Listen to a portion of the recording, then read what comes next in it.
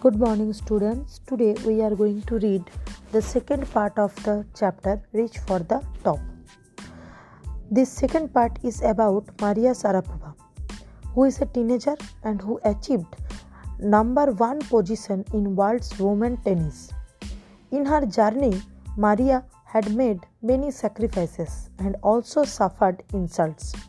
However, all this only made her more determined and tough.